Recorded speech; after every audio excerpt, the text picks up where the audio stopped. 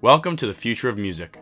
My name is Jake Abel, and I started this podcast as a passionate music fan interested in how technological developments like Web3 and AI will disrupt and continue to affect the music industry. Each week, I talk with artists, entrepreneurs, and music professionals about all things music and tech. So whether you're a musician, industry professional, music or tech enthusiast, or just have a curious mind, I'm hoping this podcast can become a resource for you to learn from me and the incredible guests I have on, and to prepare yourself for the future of music. This podcast is released in collaboration with Float, an experimental label media company, and music platform I've been working with that helps artists create music and release it as digital assets. Check out the links in the show notes to find us on social media, see what we're up to, and discover some incredibly talented, independent artists. In the spirit of technological development, I have started using an AI model of my voice to create my intros. Dadabots is the AI music project of CJ Carr and Zach Zukowski. Quoting their own words from their website, Dadabots is a cross between a band, a hackathon team, and an ephemeral research lab. We're musicians seduced by math. We do the science, we engineer the software, we make the music. All in one project. Don't need nobody else. Except we do, because we're standing on the shoulders of giants, and because the whole point is to collaborate with more artists. And in the future, if musicians lose their jobs, we're a scapegoat. JK, please don't burn us to death. We'll fight for the right side of history. We swear. I had an amazing conversation with CJ about how Dadabots came to be and how they use technology to create music.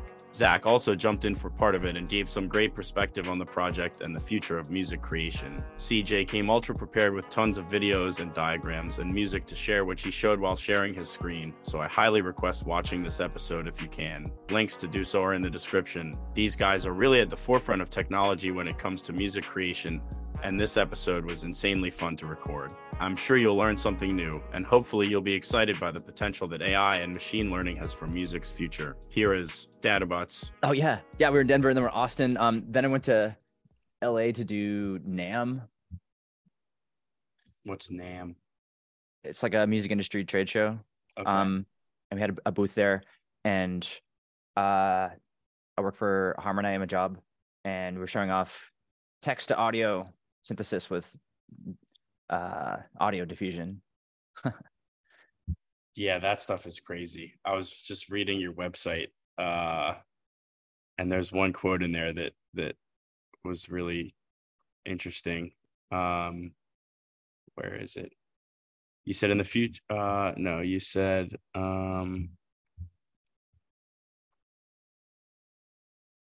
wait, where is this? I don't know. You said in the future, eventually people can ask their DAW, please generate 5 hours of zombified animal calls produced by Mike Patton, Jennifer Walsh hybrid. That was a cool quote. Is that the type of stuff you were just working on? Yeah. Yeah, towards my dream of making that a reality. Mm-hmm.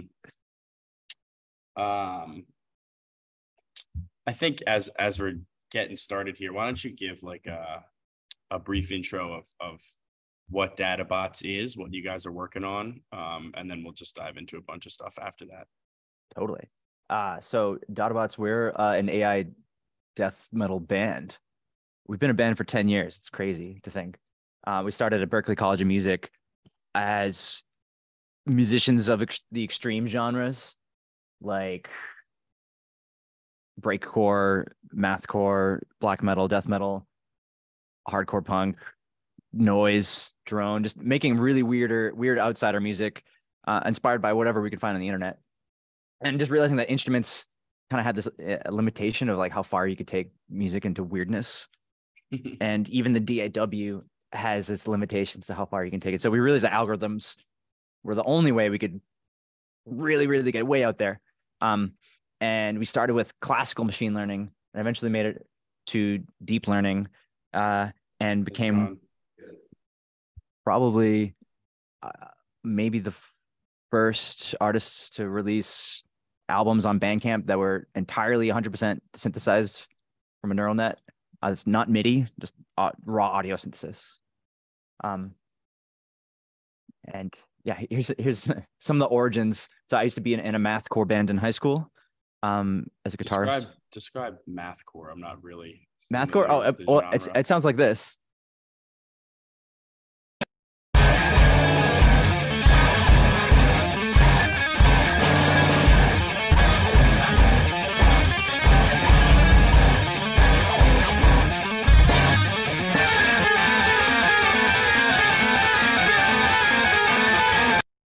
like the most dissonant Yeah, thing you could play on a guitar, it's definitely pretty out there. combined with the weirdest timings you could think of for rhythm. Just make the most dissonant and adrenaline fueled music possible. And I think it's like the perfect theme song to parkour, which I was way into. Uh-huh. Yeah, it's funny. I can see that. Um, so is that what was your musical background like leading up to Dadabots? And maybe your like coding background too. Oh yeah. Um, so I think it was like age 12 as when I started programming and I wanted to make computer games. And I stopped playing actual video games to make them, which I thought was way more interesting. And my dad was in the army, so we had like I had a tutor when I was 12 from the army. It was really helpful. Um, I also was playing guitar really early, trying to play Hendrix. Fucking love Hendrix.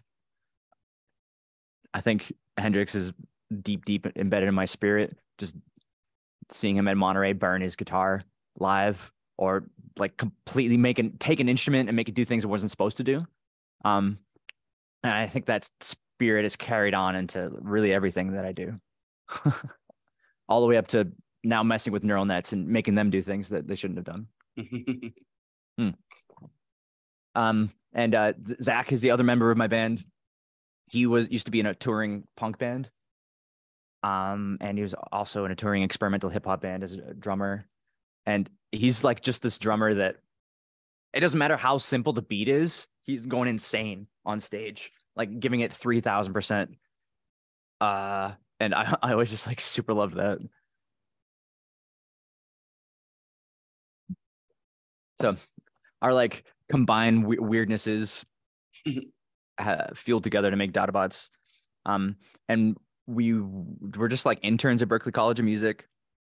And then we started going to hackathons. And at music hackathons, there's like this combination of musicians and artists and programmers, and you team up and you try to work on a project. And that's kind of how we first got into algorithmic music. And being able to team up with like PhDs, people studying DSP, audio, machine learning, just getting so much, learning so much from those people without even going to grad school ourselves, just from teaming up with them on weekends was all we needed to like really dive into neural synthesis. Neural synthesis, define that for me. Cool. So in electronic music, there's a bunch of different kinds of synthesis. There's like additive, where you're stacking a bunch of sine waves, subtractive, where you start from noise and remove it, granular synthesis, where you have a bunch of smart, short snippets of audio and you're sticking it together to make really cool textures. Like, artists like Tipper uses this a lot. And wavetable synthesis, like all the awesome rhythm dubstep artists, like are using Serum wavetable synthesis, and it makes all those beautiful bass sounds. And so neural synthesis is like the new kid on the block, and it's heavily powerful. And here's some diagrams. So this is what audio is represented as. It's like it's a wave, and it's a sequence of amplitudes. And this is like basically what a .wav file is. It's just a sequence of these dots of amplitude values. And so if you train a neural net to predict the sequence, you basically have a neural synthesizer. And so any neural net that can do sequence prediction, including the same neural nets that do like ChatGPT, autoregressive transformers, you can also use those on audio. We started with like RNNs, LSTMs, those work, and all the way up to diffusion models, which are, I think, currently the best, our favorite models right now. Man, you're throwing around a lot of terminology here. I'm not super familiar with, but I'm following you. That's a good diagram. Yeah, oh yeah, totally. And if you're anything like me, usually the kind of person maybe pause one of these videos, take notes, look, and dig into it later. Mm-hmm. So a neural synthesis model might look like this. This one is a MIDI conditioned.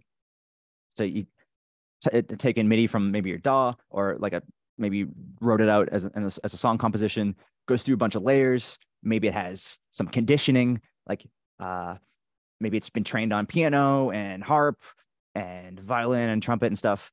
You're telling it, okay, synthesize this MIDI as this, or as a mixture, make an instrument that's never existed before. Make a xylotrompophone.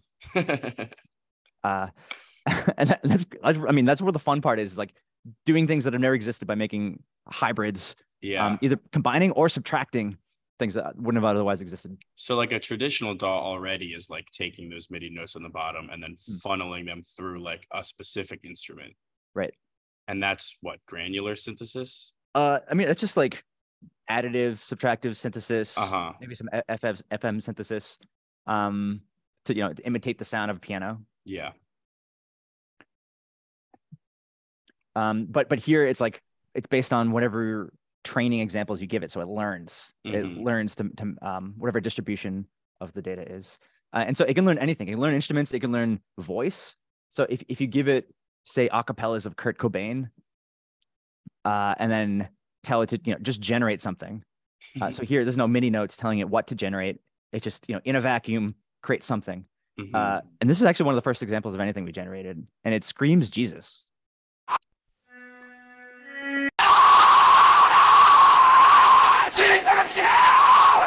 That's freaky, man. Right? Like imagine your instrument doing this. Right. What else can it do? Yeah, what else can it do, right? Right. This has been just so fun of an obsession for us. This was a breakthrough. We figured out how to do this 5 years ago, and just been on this path this whole time, making really crazy music. Yeah, I mean, you guys definitely make a bunch of crazy stuff. What are all the different outputs of these models? Like, I mean, I know you guys have like a few of the different 24/7 streams, like 24/7 metal riffs, 24/7 like funk, but like you're making songs too. Are you making like mixes, or what's everything you output, and what's the process of like getting it to a quote unquote final product? Oh yeah, that's a great question. So, I think early on we were just making albums of tracks. So like this one, let's see. This one is a black metal record, and it's been trained on Diotima by Kralis, one of our favorite bands, one of our favorite artists. And yeah, we just put it on an album. So this was our model, can generate tens of hours of music in the style of this one particular album. And what we did was listen through and curate 5 tracks from it, and arranged it in a way that was listenable. And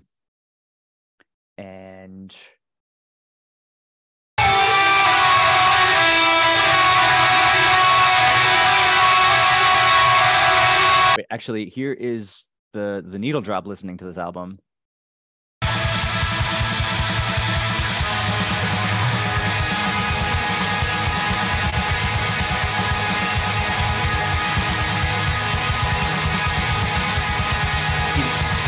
Oh, that's really weird. It makes me smile because I'm actually kind of amazed by it. It obviously doesn't sound like much and is not that inspiring from a compositional standpoint, but the aesthetic is there. Yeah. So that's interesting. So after you get the output of like 10 hours of audio, what you have some tools that sort of cut it into like what's usable, and then you arrange those into like some semblance of a song structure. Right. Yeah, we actually had to make a tool to even explore. Shit. Like, how do you even explore 10 hours of material? Right. So this is called the Dome, the disproportionately oversized music explorer. That's a good name. And it allows us kind of see at a bird's eye point of view, sort of navigate the space of the sound and find good sounding parts. So what that is a visualization of all the audio waves, and then how are you able to tell what's usable? Just by kind of looking at it. So for example, like, right here, this area is silence. If on the left side, these are kind of clusters of different kinds of audio. So, exploring this cluster, I'm going to get a lot of silence. Things that look like this that are kind of choppy, I'm getting more rhythmic sections. Stuff like this is going to be more like drones. And through that, we can kind of find the gems that are in there. Like, sometimes a model might spit out 90% of the same kind of thing, and it's not interesting to feature 90% of that on the album.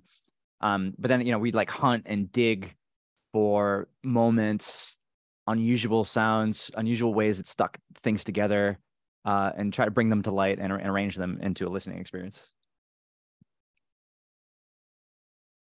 It's cool, man.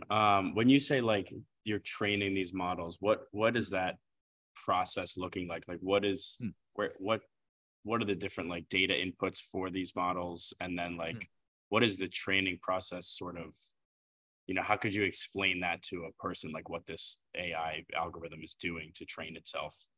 Totally.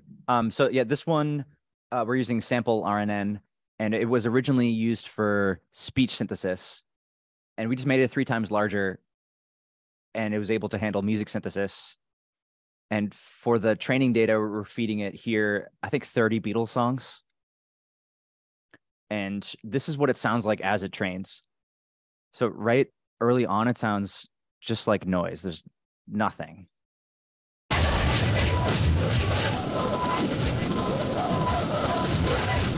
that's not very fun to listen. That's not very fun to listen to. That's what the neural net sounds like, just on its own, right? With no input, no training at all. Then after like a couple days of training,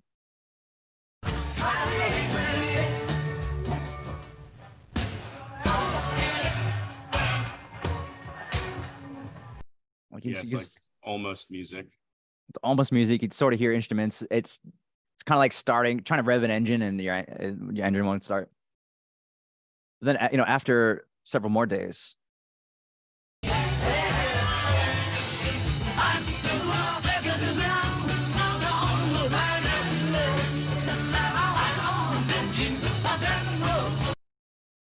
hear like drums, a song, pretty much. Right. You hear Paul, Lennon. You hear this. You hear the timbre of their voice. You hear all the instruments that would be in a Beatles song. But I can't keep time. It doesn't know anything about verse, chorus. Right. It's like the scent of the band. Is there human input into the model? Like, are you telling it like this sounds better than this and go in this direction, or like how is it sort of deciding what, how to get better? So in this case, it's getting better just by trying to match the distribution of the original. So it's playing this prediction game from this right here. So given the past, predict what comes next, and it gets better and better at this game. It's playing it millions of times. And if it were to train it long enough, it would just memorize all of the music, and that's not interesting at all. So here we stop it early, and it actually sounds more interesting when it's doing it wrong. And so there are ways to give it more user input, and these developments came much, much later than this early example. But this one is just training on its own, trying to play this prediction game. And then it sort of can compare that against like the data, because it actually knows what comes next. Right, exactly. Yeah. And it's either kind of penalizing if it gets wrong, and then it goes in the opposite direction. And if it gets right, then it reinforces those connections in the net. Man, that is some crazy stuff. Yeah, right. So, all right. So back to my previous question. So you have the albums, and then what else have you guys been creating and working on? So we can't, instead of just songs or albums, because of the way this works, this like generation process, it can be infinite. So we put out infinite pieces of music, and the most well-known example of this for us that went viral is called Relentless Doppelganger. And with Relentless Doppelganger, we got super, super lucky, because everything this neural net makes sounds great. I don't need to curate anything. And I feel like this is just pure luck because we trained hundreds of models and most of them, most of the time are kind of unlistenable. But this one I was listening to for hours. I could fall asleep to this. I could study this, and it was just great. So here's an example of it. And this is live, right? This is live. This has been generating for 4 years. That's crazy. How do you keep it on? So like 24/7. There's a server running in the cloud. Mm-hmm. It's a Linux server. It's running this. It's streaming it using FFmpeg to YouTube live. And I have all these kind of fallbacks in place in case there's an error. There's like a backup streamer. Mm-hmm. Every now and then, like some error, like it runs out of memory or like Stack Overflow error, and I have to restart it. But now it has at least failsafe. So it actually, since September, has been running continuously without any interruption. September 2019. So here's crazy. Here's what it sounds like.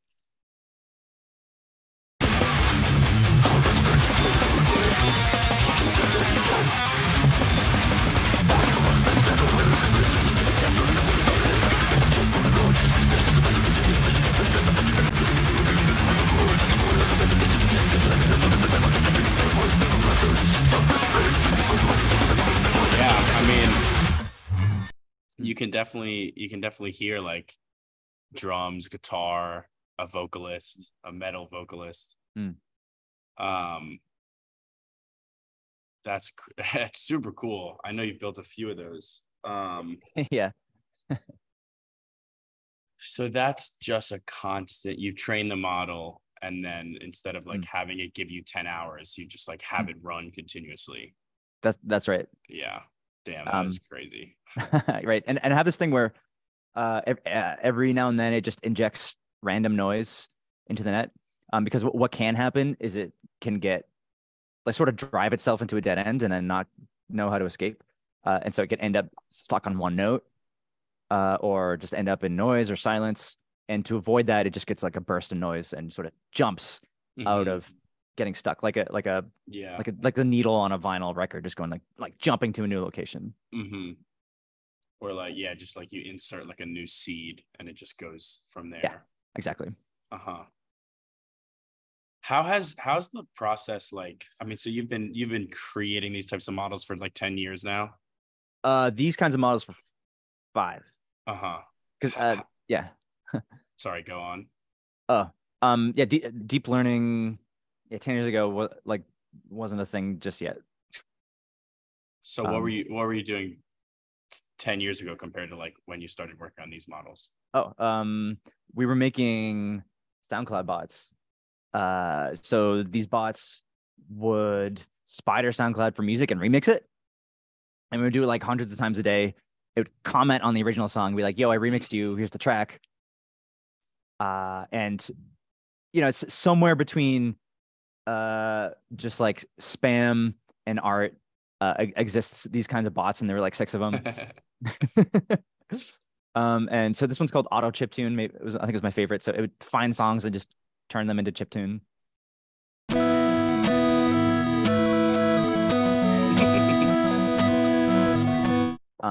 And just using classic machine learning techniques, no neural nets or anything.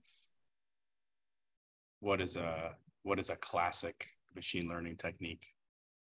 Oh, things like clustering or classifying, like k-means clustering, for example.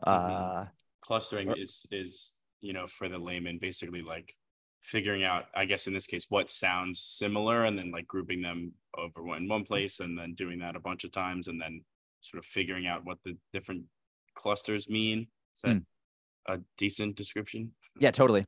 And so, maybe a credit card company trying to detect fraud would be like, hey, here's all the examples of fraud, and let's check out this transaction. And it's like, oh, it's in the same cluster as all the fraud ones. Maybe it's fraud. Gotcha. That's a good analogy.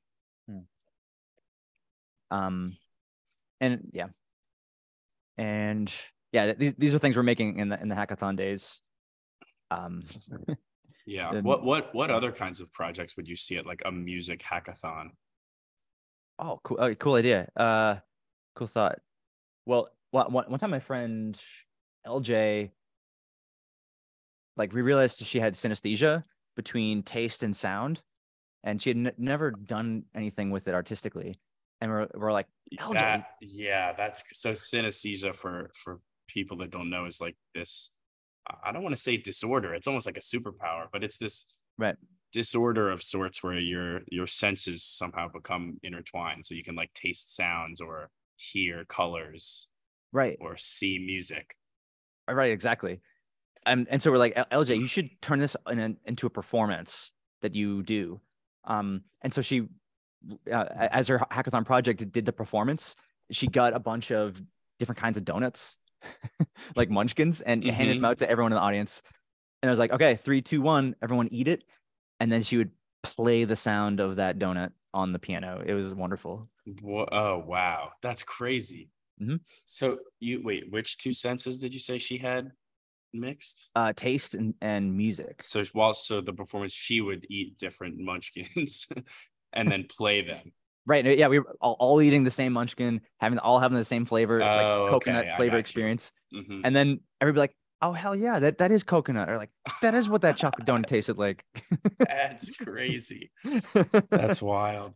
That reminds me, I saw this video the other day of like I don't remember what the term was. The term for it was, but it was like sand just like sprinkled on like a plate, and then they would run like sound vibrations through the plate from like a piano playing different notes or something like that.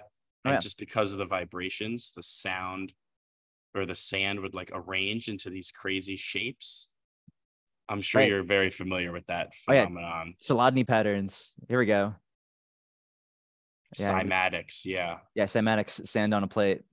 Oh yeah, this is really fun to play with. Or like how it can affect like water droplets and stuff like that. And water droplets, yeah. Oh, look at these pictures. Absolutely stunning. So that's sound like visualized real vibrations. Exactly. Yeah, that's crazy.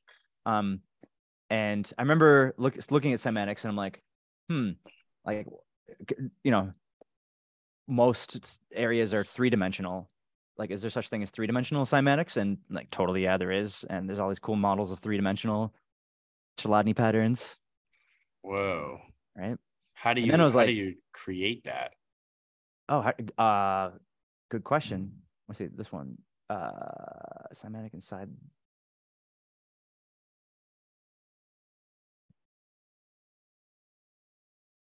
I guess you have to animate it. So here's an example of.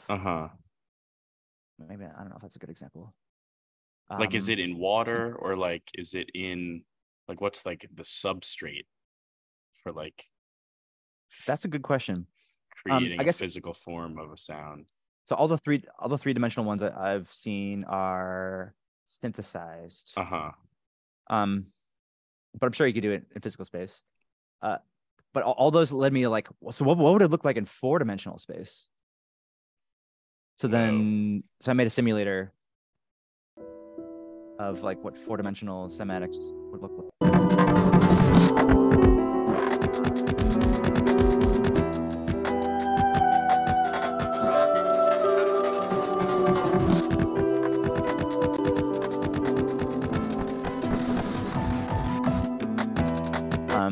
So if you had sound resonating in a hypercube is a cube with 4 dimensions, it would, kind of look like these patterns.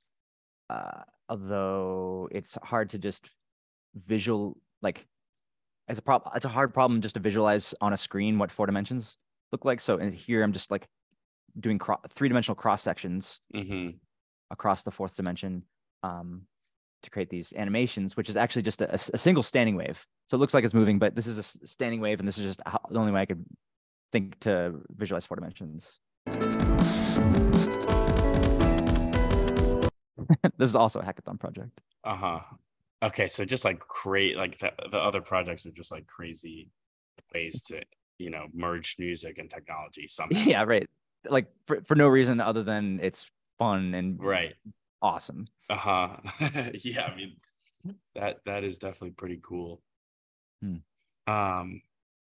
How have like some of those projects and what you're working on now like changed over time? Like you said when you started there wasn't really deep learning like there is now, and I'm Hmm. sure over the last 5 years things have changed a lot. Oh yeah, right. Well, it's still like a super young field, especially music and neural nets. It's probably like one of the smallest fields of all the different kinds of media synthesis, image, text, video gets like a lot of people flock to those, Mm-hmm. even speech, not so much music. So it's still a young field. And like there's all different kinds of directions you can go in. So uh one kind of fun aspect of it is like what can you do with lyrics with voice? So but Yeah, that's a hot topic after that Drake and Weekend song just dropped. yeah, exactly. So with the unconditional models, it doesn't know anything about English at all. It just produces nonsense syllables, just Mm-hmm. phonemes that are random. But what's funny is that you can make up what those words are. And so here's an example of a skate punk AI. This is trained on NoFX. One of our fans made a fake lyrics video. All these lyrics are made up, but it kind of sounds like what he's singing. Mm-hmm.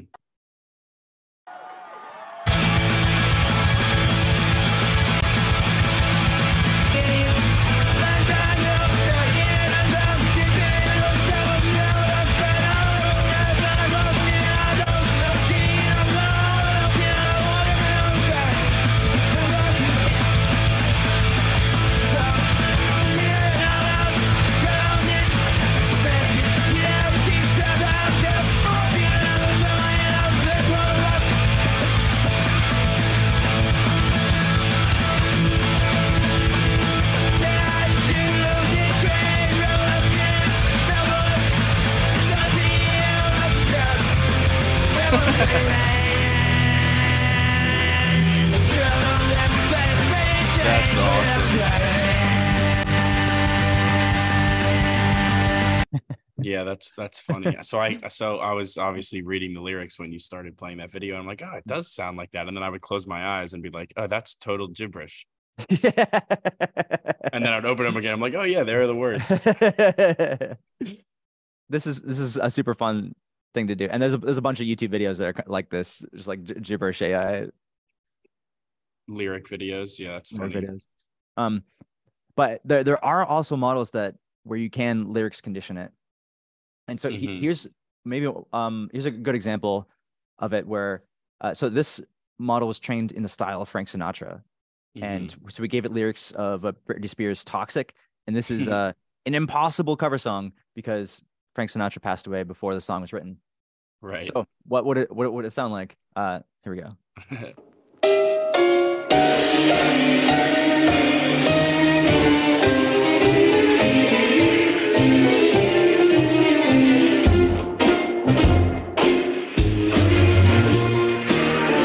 You're toxic, I'm slipping under with a taste of a poison paradise. I'm addicted to you, and you know that you're toxic. And I love what you do. Don't you know that you're toxic? That's good. That's good stuff. That's funny. So that's something that you had to like program specifically, but you said you're working towards a day where you can just like tell the, quote unquote bot, like, give me Toxic by Britney Spears and Frank Sinatra style, and it'll whip it up. Totally. And it's really not so far off from that. The only thing maybe holding it back is I needed to generate 30 to 40 different versions of this before it actually gave me one that had consistent lyrics. There's definitely a lot of curation has to go into this. But yeah, those kind of bots can totally exist. And in Yeah. this particular example, guess what? I immediately got a copyright claim. That's funny. However, like I don't think a copyright claim like this had existed before. Right. And so I was interested in like fighting it just because that seemed fun to do. And also because Oh, so you did fight it. yeah, we fought it. And so we reached out to the EFF and they kind of help protect internet rights, like the right to use cryptography and like privacy and net neutrality and the Creative Commons. And they're kind of like the kinds of people that might support this kind of thing. Mm-hmm. And they were like, this is fair use, and helped put us in touch with some lawyers that worked pro bono to like see if they could reverse this copyright strike. And they did. So nice. That's awesome. so yeah, it's back. It is back. What's up? It is back. So do you know much about the like actual legality of that? Because people were sort of freaking out about this Drake and Weeknd song that just dropped, and how, what is the legality of just creating that song and putting it on DSPs, and like where is the data locally sourced? How do you, there's a lot of issues with it. I'm wondering if you have any insight to that kind of stuff.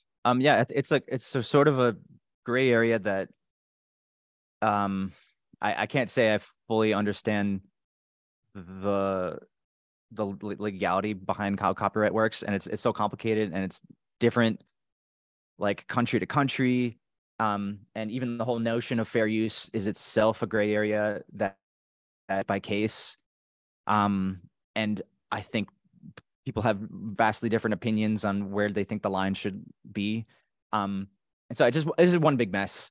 The technology is just so advanced that the legal system is not caught up with that type of shit at all. Right. Yeah. There's no clarity around it at all. But yeah, more and more we're seeing more and more groups pop up that have certain opinions about how it should work. And I don't know. We'll see how it turns out. But in the meantime, like we're gonna keep making art what we think is art. And so how do you think it should work? That's a really good question. I really don't know how it should work, but it should be some balance between creators in a way that is fair. Yeah, definitely. I was sort of thinking like one way that it could work is that artists could somehow publicly state in some sort of legally binding way, like, you are or are not allowed to use my music in training models to create stuff with like my voice, or like, for a producer, like my production style. And then like, if you do allow it, I want X royalty on everything that comes out of it. Right. Because then you could like, because then, Britney Spears could be like, yeah, you can use all my vocals to train whatever you want. And if you monetize any of the music you create, I get 20%. And people would be like, all right, cool. And then like, maybe some other artists would be like, all right, I want 80%. And people would be less inclined to use their work, but it's still a possibility. So that, I don't know, that was one thought I had towards the whole thing. Yeah, it'd be interesting if that kind of thing starts emerging. Like there's mechanical royalties for cover songs exists, and you don't need permission from an artist to do a cover song. You just send in the royalties. Oh, really? Okay. So it could work similar to that, I guess. Right. And then on the flip side, there's this idea that style itself isn't copyrightable. Yeah. And so if something is in the style of, but isn't directly ripping off, or doesn't sound like it is imitation, but is just like all also like a 1950s classic pop style. Remains to be seen where that line is. Right. And that kind of stuff happens all the time in music, because every musician is sort of drawing from and inspired by music that they've heard previously. Right. I mean, that's sort of where you get inspiration from, is like what you already know, and then how you want to put your own flavor on it and change it and create something new. And so, yeah, I mean, now with all this technology, it just sort of makes those issues, I think there's more potential, but also more complicated. Totally. Right. And what if you wanted to make a model that like specifically doesn't sound like anything that's ever come before. And in order to do that, it would need to hear every example of everything. Right. And then move in the opposite direction. Yeah.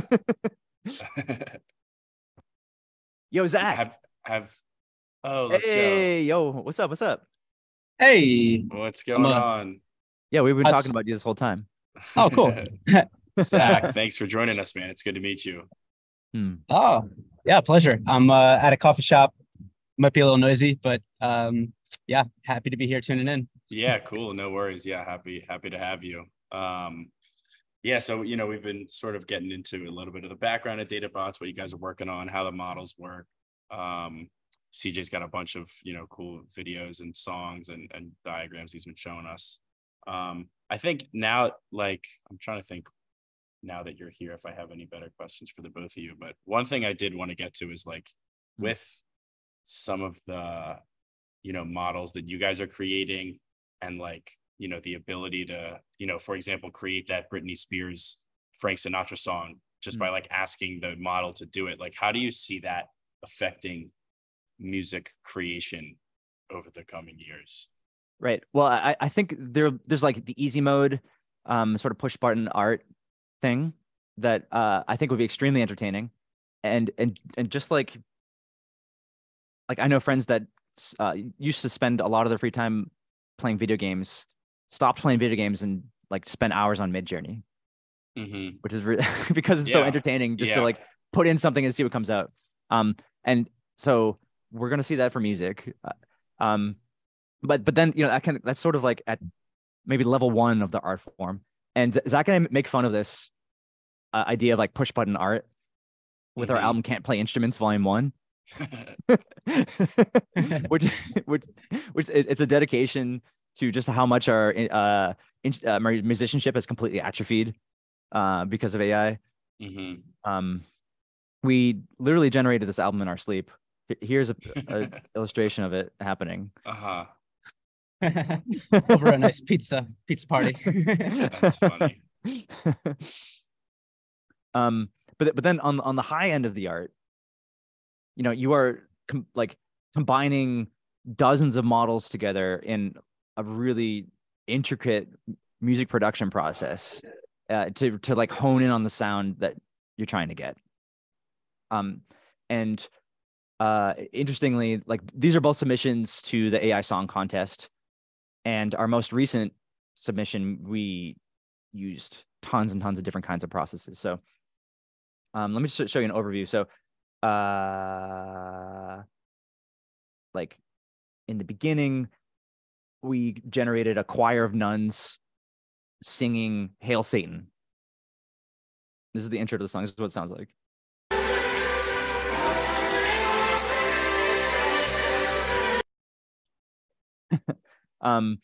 Then later in the song, we're pulling music trained on our friend's band Volvadinia. Here we have this qubit neural synthesis where we're parameterizing a neural synthesis model using a simulated quantum circuit, and this model was trained on vocals. I can talk a little bit more about that in a moment. We had a model trained on guitar profiles that generates guitar tabs, and then we have it make metal riffs and then synthesize them.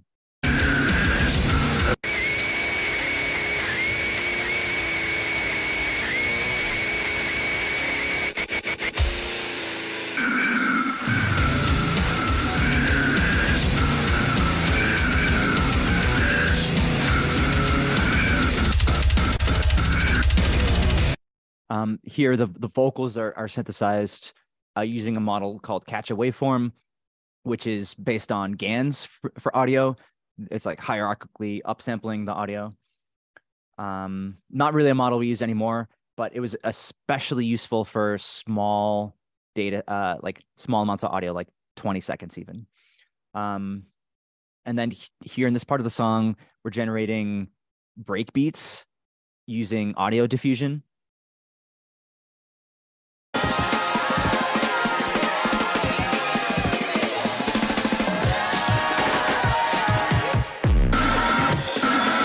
And yeah, audio diffusion was really, really good at making breakbeats right away. Oh, Jake, you're kind of mute. Yeah, my bad. What is audio diffusion? Oh yeah, so audio diffusion is the audio equivalent of image diffusion that we're seeing with Midjourney and Stable Diffusion. And so it's a type of neural synthesis architecture where you are noising the input and then learning to denoise it. It's actually like incredibly powerful. What does noising mean in that context? You're literally adding noise. So like, you're adding like different amounts of that noise to a training example, and then it's learning to remove that noise. So, and the same way that over this Zoom call right now, like all the background noise is being filtered out by Zoom so you hear this like crisp voice that I'm now speaking through lusciously. Right? It's doing this also, but iteratively and generatively. So what's interesting about denoising is that if you have a noisy speech or noisy music example, it's going to try to remove the noise so it sounds crisp. But what if you start from just pure noise? There's no music in it at all. It's going to start hallucinating the music that isn't there. And so it's denoising is also a hallucination process. And so it will end up hallucinating full music. And it's actually like extremely good at this. And the reason why this is extremely good because it's sort of like iteratively like improving itself, which is a lot like the actual music production process where you start with some first draft and then you improve it and you improve it and you work out the details, change a little bit things here, finer and finer details, and then finally you mix all the instruments so that everything feels good in stereo, and then finally you master it so it sounds good on all the speakers.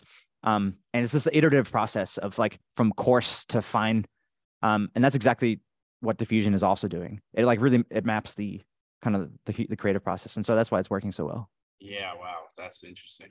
That I've never heard it put that way. That's cool. Yep. And so yeah, here's some more examples of what that sounds like. So there's this one Twitter bot called This Band Isn't Real that I love. And every single day it spits out a new metal record with an album cover, artist, and album name, all of it's fake. So we made a bot that responds to it every day with the actual music. And so I was actually really, really impressed that even just from the title alone, it's able to figure out what the style should be. So this one, Wizard's Hammer should be power metal. And this is exactly what comes out.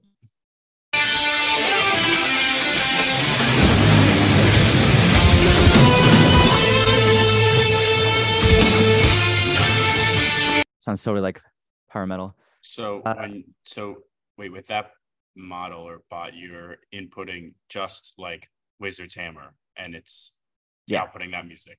Correct. Yeah. Whoa, Yeah. The artist and album name. Yep, exactly. And so this one is a Dreadblade Fear the Abyss. How does it do that? Like I could tell it anything and it would output some sort of music. Correct. Yeah, you give it complete like nonsense random characters and it's going to come up with something. How did you train that? That sounds crazy. Oh yeah, so it's been trained on combinations of like artist album combinations and the music. Okay. And so it learns to associate those two things. I got you. That's interesting. Right. And then is able to make things in the cracks between that where there is nothing, something that isn't in the style of any particular artist, but within the universe of all of it.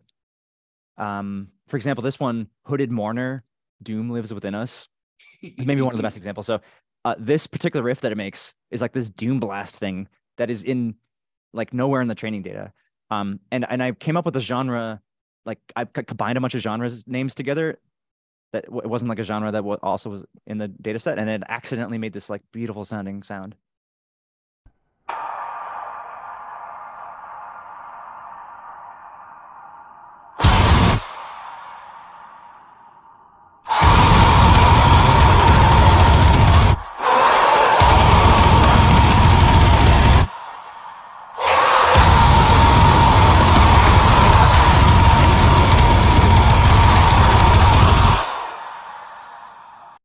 even Yeah, gets I those like mean, reverb tails that too. definitely sounds like hooded mourner doom lives within us. Yeah, it does. It really does.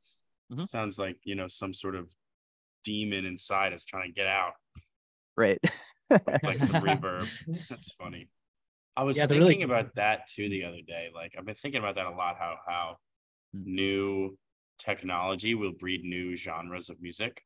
Hmm. Like that sort of always happened, right? Like there was, when electronic musician instruments were created, there was new genres of music that came out of that. And then when Right. electronic music production was created, there were new genres of music that came out of that. So, there was like rock and roll, and then there was like, house and techno and EDM. And then, Right. what's next with all this AI technology? Exactly. Like a genre machine inventing machine is, I think, the holy grail here. Mm-hmm. And just to illustrate it, here's this website, Every Noise at Once. Every Noise at Once is so cool. I love this site. Oh yeah. If you've never been on this site, listeners, check it out. It's every noise. It's like every subgenre and subgenre and subgenre with like a sample of what that subgenre sounds like on one giant page. Exactly. Like what's hands? I don't even know what hands up is. What's it called?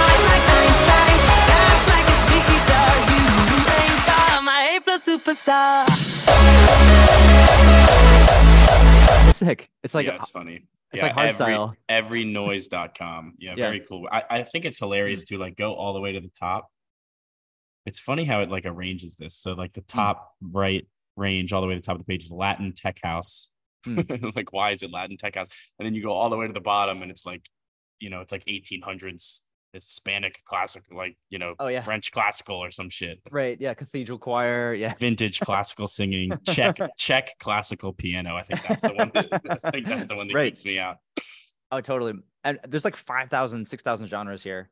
And this is all based on the Spotify data. Mhm. And so like what if this was your interface for making music? And you could just instantly pull samples from all these different genres and sort of blend them together on some model that has been trained on all of them individually.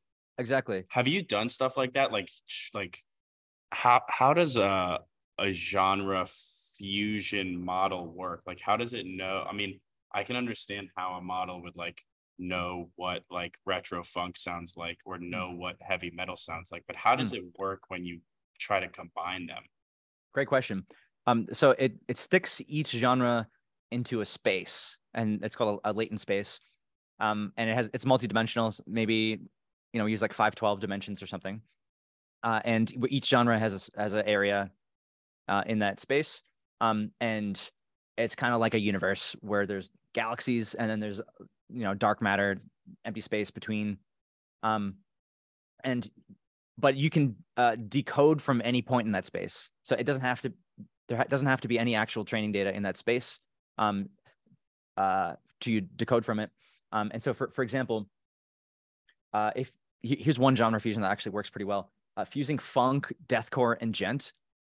So if you like take the locations and latent space of these three genres and average them, or find some point between them, or if your latent space is spherical, it's like somewhere on the surface of that hypersphere, and then decode from that, and it's going to make a fusion genre. And so not all fusion genres sound great. Actually, most of it sounds really soupy.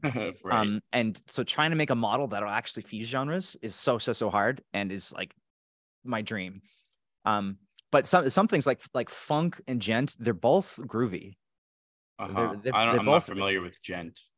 It's like metal that goes like dun, dun, dun, dun, dun, dun, okay, so it's a subgenre of heavy metal. Yep. Probably one of the grooviest and very like inharmonic. Like it's more about the percussive element, like playing a guitar percussively. Yeah. Which is also like how funk is, like you play an ensemble percussively. And so these things fuse together extremely well. And here's just like example, like jukebox example, like metadata that you could use to generate stuff that sounds good in this fusion. Do you have an audio example of funk deathcore gent? Yeah, let's see if I can pull it up.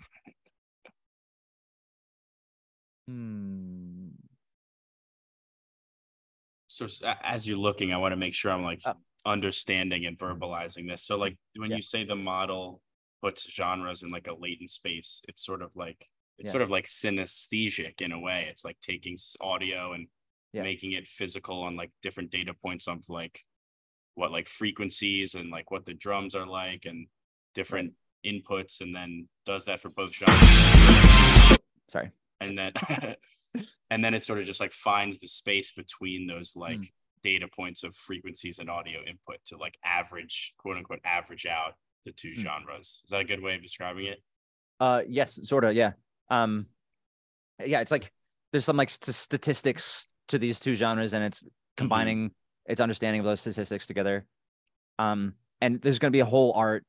There is a whole art to just figuring that out, because sometimes you want to maybe fuse, maybe like fuse the rhythm statistics, but maybe you only want to keep the harmony statistics of one, or maybe you want the like high song structure level statistics of one genre, but not the other. Maybe you want the fine details of something else.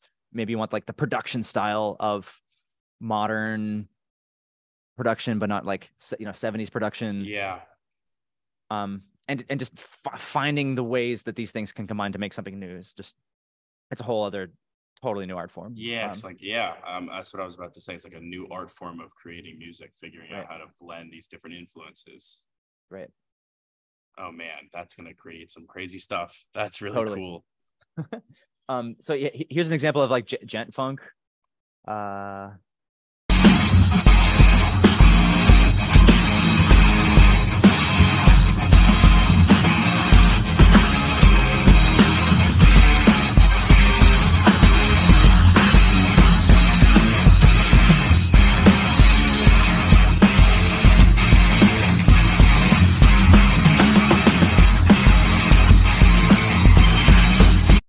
It makes these kinds of riffs that are like almost they're genty, but it's like something new. Yeah. Like I haven't heard metal bands do these kind of riffs that it makes.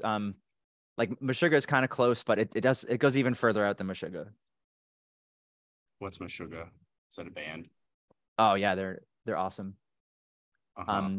They hugely influential band in metal for just exploding open several things like polyrhythms and 8-string guitar, and even how to like record and produce 8-string guitar metal. And they just have an incredible live show, and they've just been in this niche, hugely popular among music nerds. They've never tried to go mainstream or anything, but nevertheless, they were like, I think, nominated for a Grammy, just for being awesome. Yeah, that's cool. Yeah, it's cool to be able to take one of your favorite bands and just make them more of a direction that they have never really explored before. And I think that's one of the cool things about multi-artist or multi-genre models, whereas some of the others like Catch a Waveform, it really is personalized, and it's only good at very small amounts of data. One person's voice it can emulate and create patterns.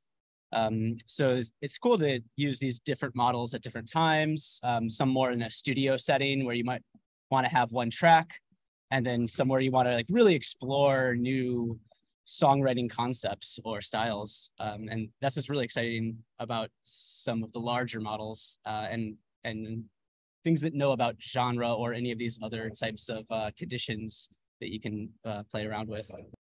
Yeah, that's super cool. You guys have done some collaborations with other bands and artists like that, right? Right. You want to talk about some of those, some of Totally. the more exciting ones? So yeah, one of the recent ones. Okay, actually, so before we get to that, Zach, well, now that you're part of the podcast, can I get your background musically and what led into starting Dadabots with CJ here? Okay, I'm just gonna beard back, and you go for Zach. Yeah, cool. Yeah, I started playing guitar when I was about 6. Really loved Jimi Hendrix and how you could play with feedback and take something as simple as a guitar string, turn the amp up way beyond what it was designed to do, and then you get this whole new sound, this new like plasticky material. And I'd always been in touring bands, It's funny. played CJ was saying the same thing about Jimi Hendrix and how he would Was like it? he would get music instruments to do things they weren't supposed to, and how he was really interested in that. Totally. Yeah, we're both super inspired by a lot of classic rock that had pushed the boundaries of what the guitar to the electric guitar to the highly distorted, overdriven guitar Marshall stack sounds like when you're burning your guitar.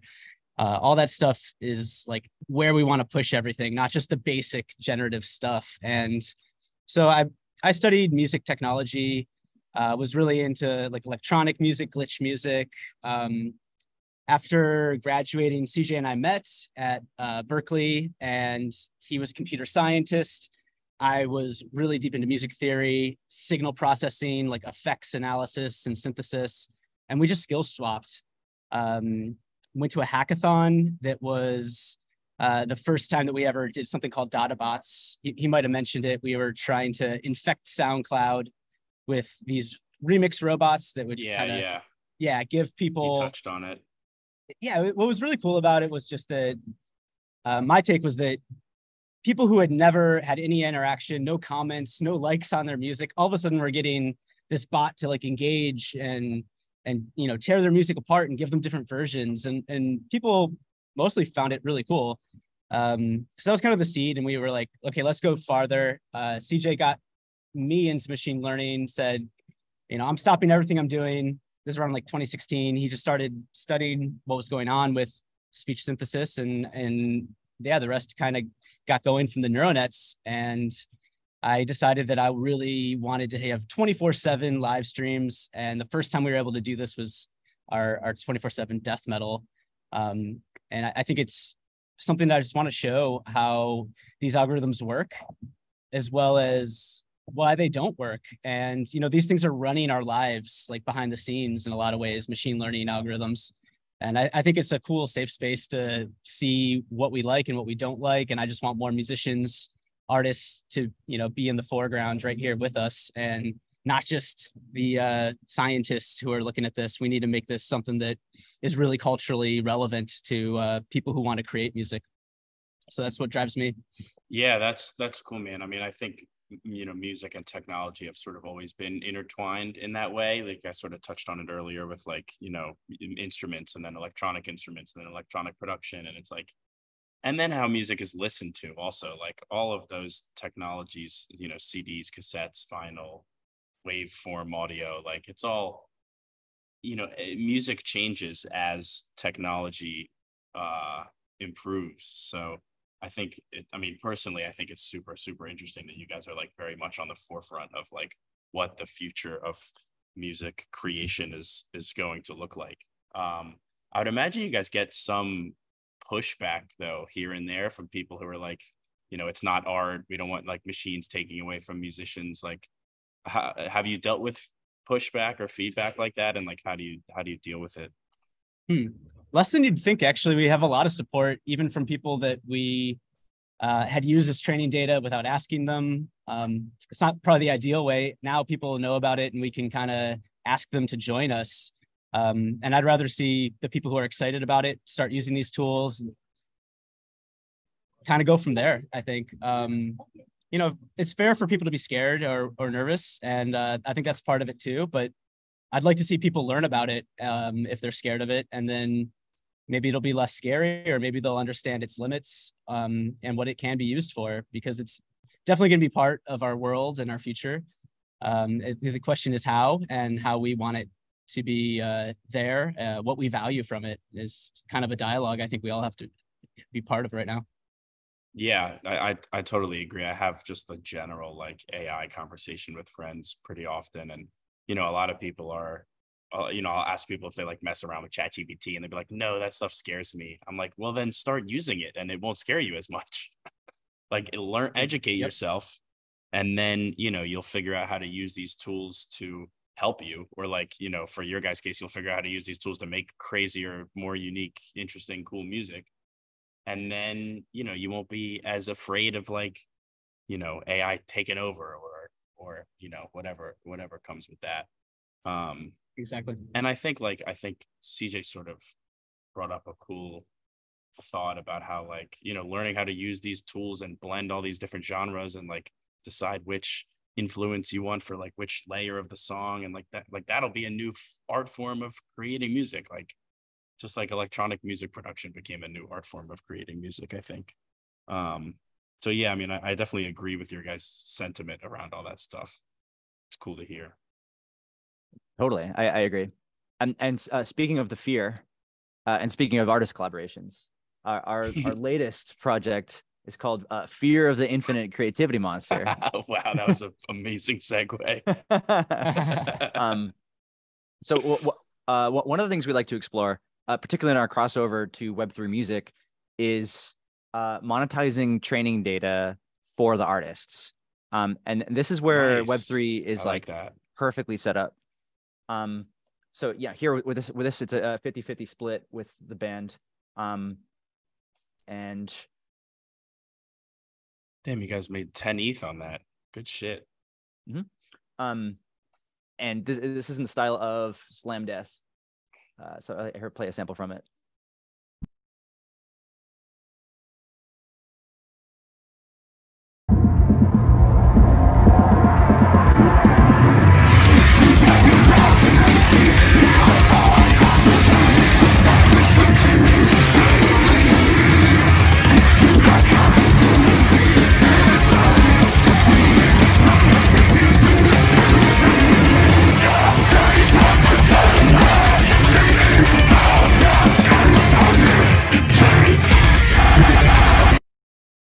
Yeah, I remember when you guys posted that video, and I thought it was really cool how the music is sort of matching with this, like, I'm assuming AI generated monster.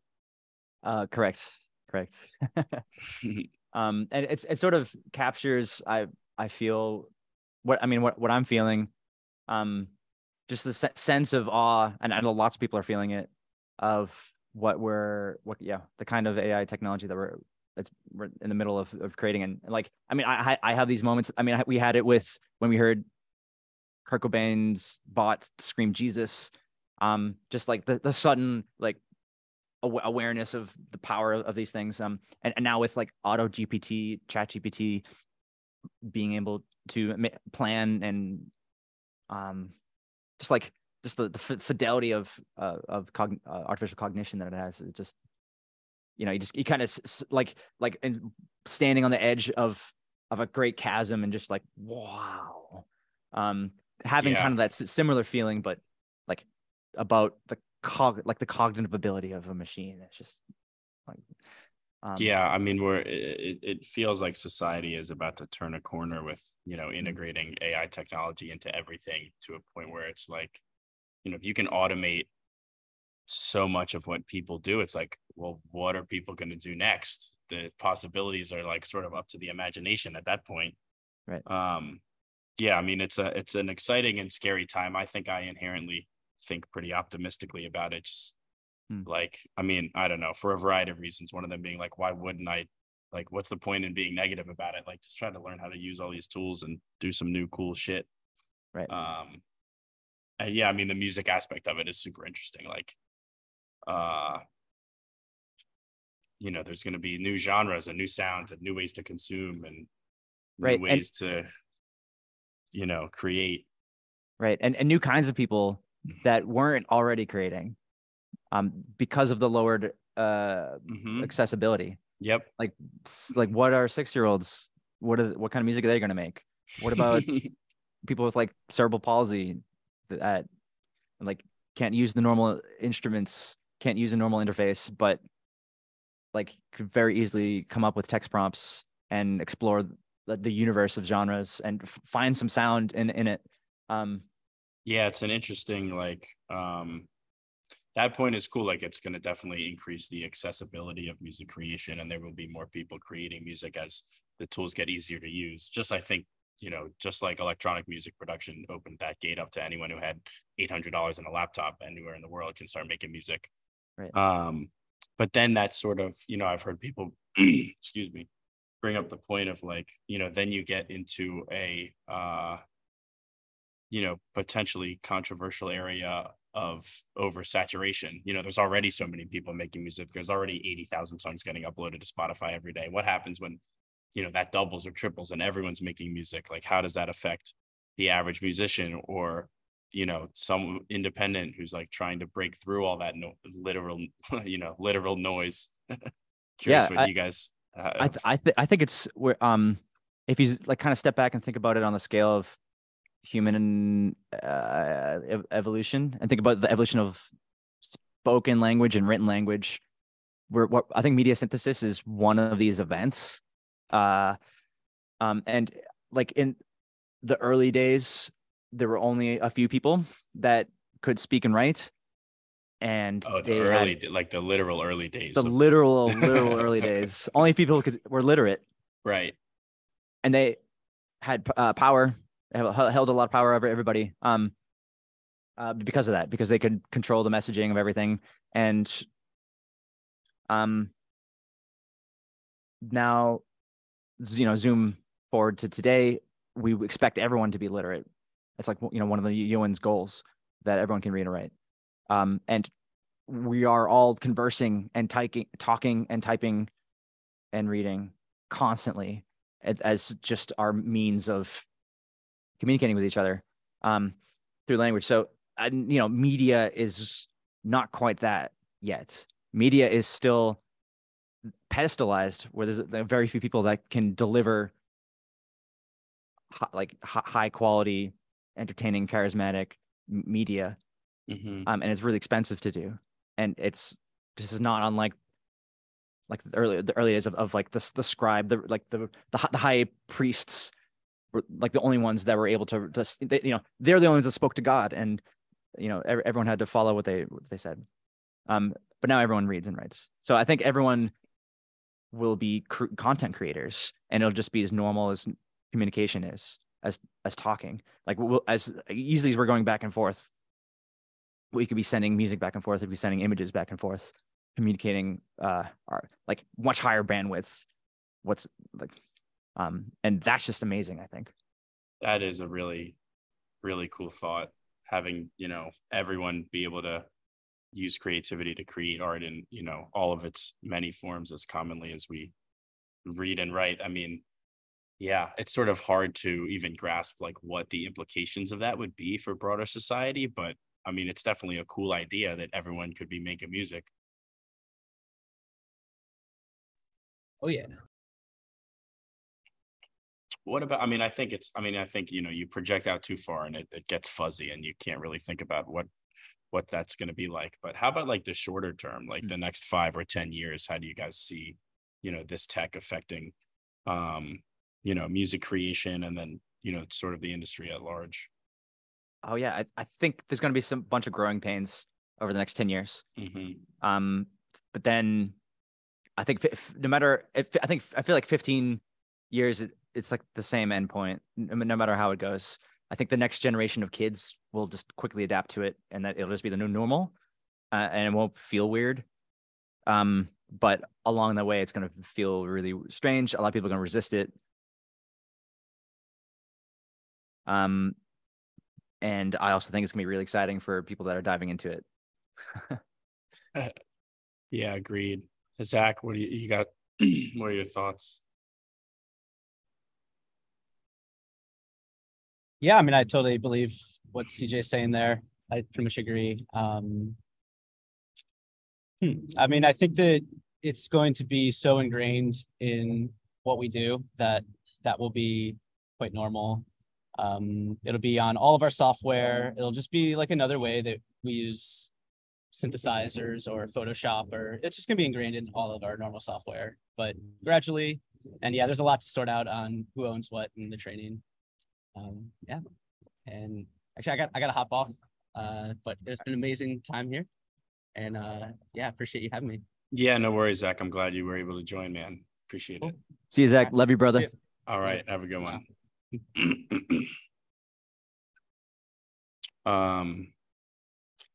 What about the future of Dadabots, CJ? What's on your horizon? What are your guys' goals with the project? I think we're driven primarily by mischief, satire, and comedy. That's an awesome trio. So the fact that there's the more and more of the world is resisting this and even hating it is going to produce more opportunities for satire. And so I'm actually pretty excited about the near term. Yeah, that's cool. Yeah, it was I was listening to some other recent podcasts you were on, and the guy was talking about how there definitely is this somewhat satirical like background to Dadabots, and like sort of not trolling, but like there's sort of the same energy of like, you know, shitting in people's faces about stuff that they're angry about. Yeah, exactly. And I think it's just me and Zach's sense of humor from the start, and which is also why we draw from Dadaism, this art form that is also equally satirical, and as sort of as a protest to the World War that was happening in Europe, and just like the urinal is art. This is art, Yeah. right? Just like Yeah, I feel like I had heard of Dadaism, but hadn't heard or thought about it in a while, and didn't make that connection until you showing it to me for talking about Dadabots. Is it at least for the music project a double entendre between like data and Dadaism? No, not data, just data.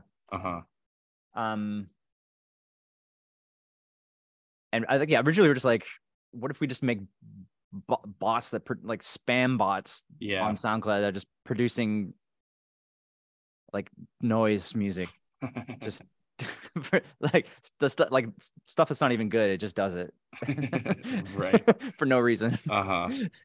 And explore that as the art form, and then and I guess maybe the 2023 version of that is what can we use with Auto GPT now? What is Auto GPT? So it's like Chat GPT that can browse the web. Okay. And like people are building around the API of Chat GPT. Yeah. To make it do other things like make plans, follow through on the plans, like search the web, read the web. Yeah, that'll be right. Crazy when you can integrate it into all kinds of stuff like that. I was thinking about that the other day when I was like trying to use it to help me with some stuff I was doing on Excel. And I was like, I wish I could just prompt it within Excel to do what I wanted to do, as opposed to like trying to explain what my sheet looks like and then having it output something that I have to adjust to like where everything is. So like, once you can integrate it into like all these different apps and stuff, oh man, shit's gonna get crazy. Right. I'm trying to think, because I think Stability just released an open source language model, Stable LM, today. If I heard what I just heard, I haven't looked. Let's look into it. So this would be like the open source version of Chat GPT or GPT-4 or which means it's free. I don't know. I haven't used it yet, but I'm really excited to dig into this. Yeah, that's interesting. I'll have to check it out. And I don't know, maybe we make bots where we ask it to look up what are like the least popular trends in music right now. And then use that to prompt the audio diffusion model to make a bunch of music. Oh man. A lot of the possibilities are endless. Another thing I wanted to get into real quick is your role with Harmony or Harmon AI. Is that how you're supposed to say it? Harmony or Harmony? Harmony. Or Harm and AI. No, I'm just kidding. Last time I saw you made an interesting comment about how like Harmony's goal is to sort of release these open source generative audio tools that are making music production more accessible for everyone, and then sort of your thoughts and themes with Dadabots are taking humans away from the music making process, and I wanted to hear more about that sort of dichotomy, and then what your role is at Harmony. Oh yeah. We're full of paradoxes. Um, Also, Zach was head of machine learning at one of the top fingerprinting companies, PEX, basically being the copyright police. So that's another paradox. That's yeah, it's funny. But it actually completely all makes sense once you kind of realize it. Where we are, yeah, we just want to see the people be creative the best they can. And so yeah, Dadabots eliminating human from music. This is like that neural synthesis is an art form out of itself. And it's like, going into the Python code and building your own neural nets and making it do things that other people haven't done yet. And just making art with that's very poignant and makes you feel awe or whatever. There's that, and then there's also like, how can these tools just like help out normal music production? So that's what we're doing with Harmony. And so we currently have a one model that's open source called Dance Diffusion, and it's like a really, really miniature diffusion model that you can train by yourself in a matter of hours. And we know EDM, sound design, bass artists like Mr. Bill that have been using Dance Diffusion. They'll train it on their own sound library to make brand new sounds and then use that in a track. Oh, that's cool. That's really cool. Yep. And so, yeah, we've been teaching workshops on this. Mr. Bill and Conti, they're currently doing AI April. So like an online class for like a few different AI techniques. Dance Diffusion was one of them. They also did one on like Refusion and the Combobulator and some others. And just kind of giving the knowledge out to the music producer community to like, here's the new tools, here's the kind of skills that you need to work with it. And like before, when you're just doing a regular rock band, this is your tech stack: amp, guitar, strings. This is our tech stack as Dadabots.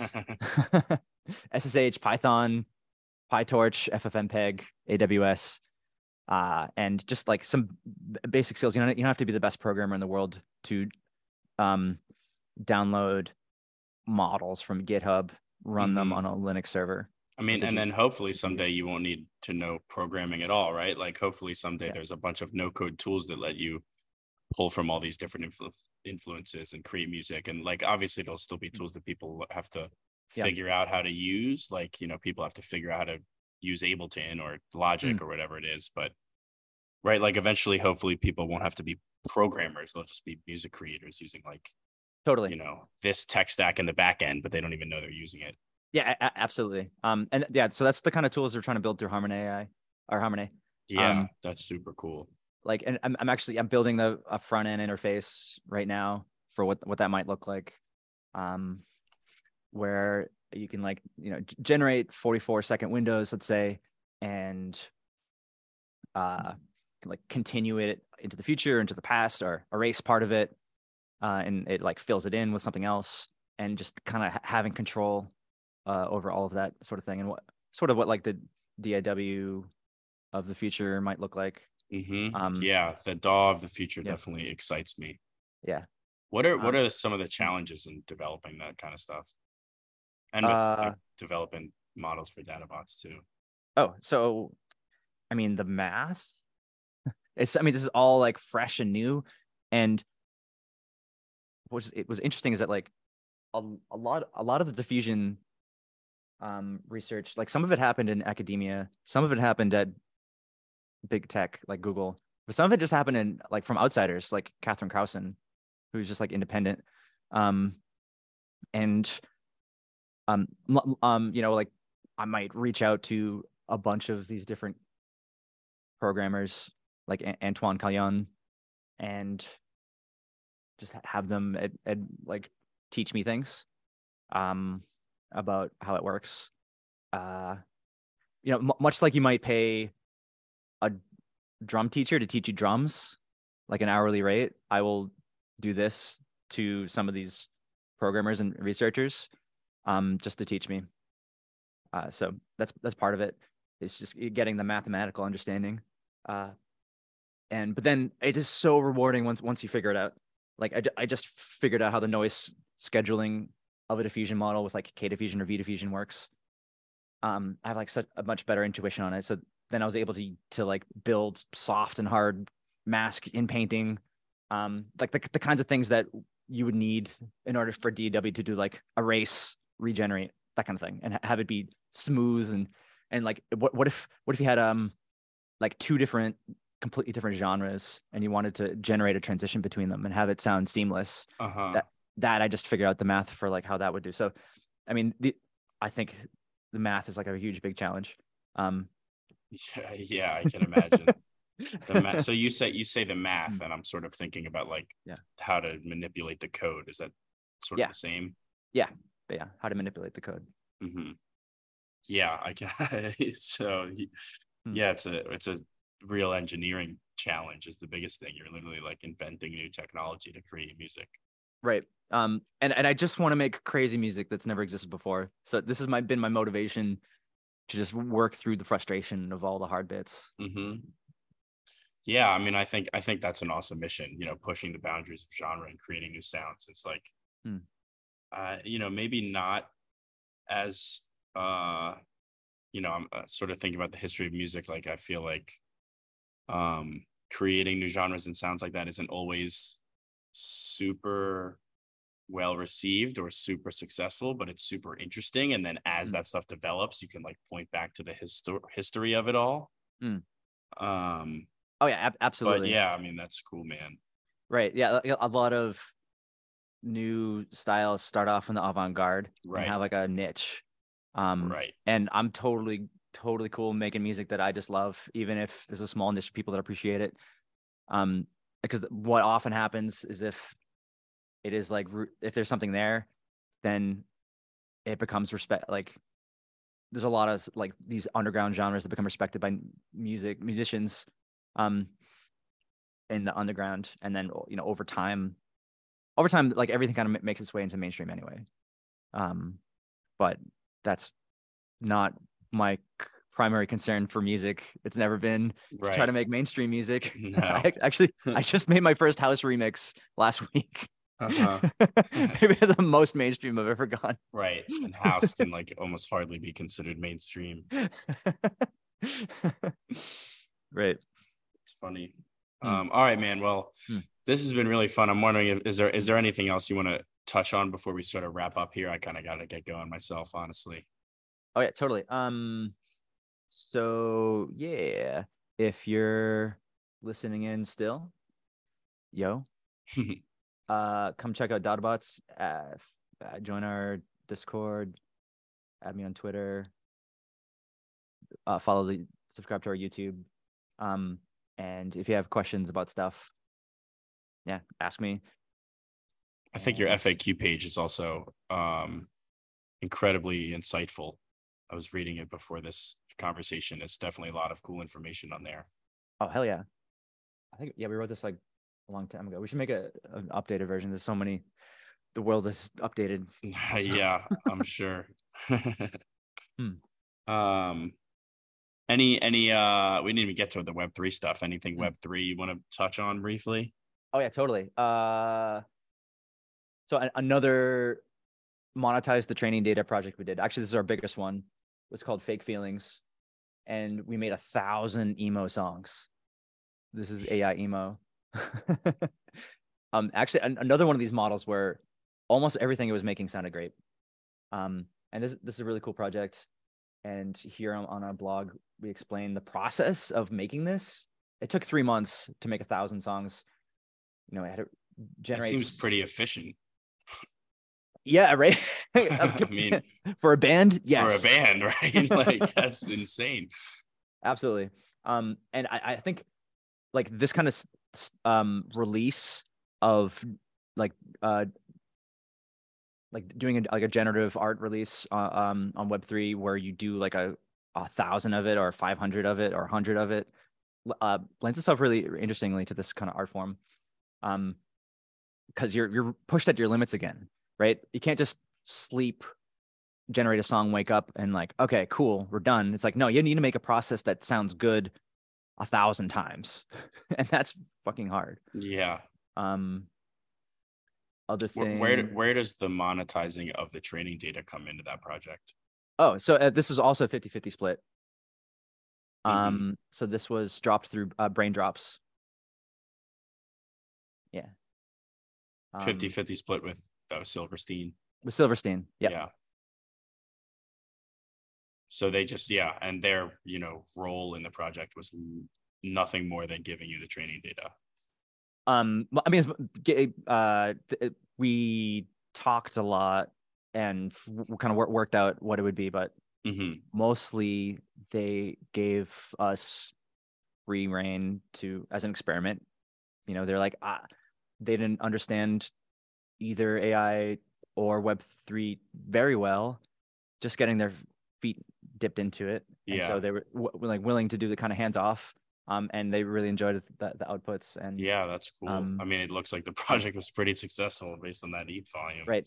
Yeah. And I think the best part of doing this whole thing is working with the artists, not through the label, not through their marketing team, but like, out deep in the DMs with their drummer late at night, thinking about music, and just this kind of thing coming out of it. I think it's just so fulfilling. Yeah, man, it certainly sounds exciting. That's super cool. Yeah. And I'll leave you with just maybe a hint of our next release. It's called Burn All My ETH. Mischievous and comedic for sure. And satirical. Yep. So it'll actually prompt you to burn on all your ETH. Oh God. I'm gonna have to watch out for that one. Watch out. So yeah. That's us. Dadabots. Yeah, man. Dadabots. I fucking love it, dude. I think it's so interesting. And yeah, really appreciate your time, man. I knew we would go over, and I'm glad we did. That was a fun conversation. Oh, hell yeah. Yeah, this was great. Thanks, Jake. Yeah, man. Bringing us all together and geeking out about music. Yeah, right back at you, man. All right. Wait. Don't go yet. Thanks so much for listening. Make sure to check the links in the show notes to find and support Dadabots and their music. If you enjoyed this episode, I'd really appreciate it if you subscribe to the podcast wherever you're listening and followed me on social media at the links in the show notes as well. Also, please don't hesitate to reach out with feedback or comments or questions. I love hearing input from listeners that can help me improve the podcast. And be sure to tune in next week for a conversation with Ahmed Nim Ali, co-founder of Kid Labs, a blockchain integrated ticketing platform.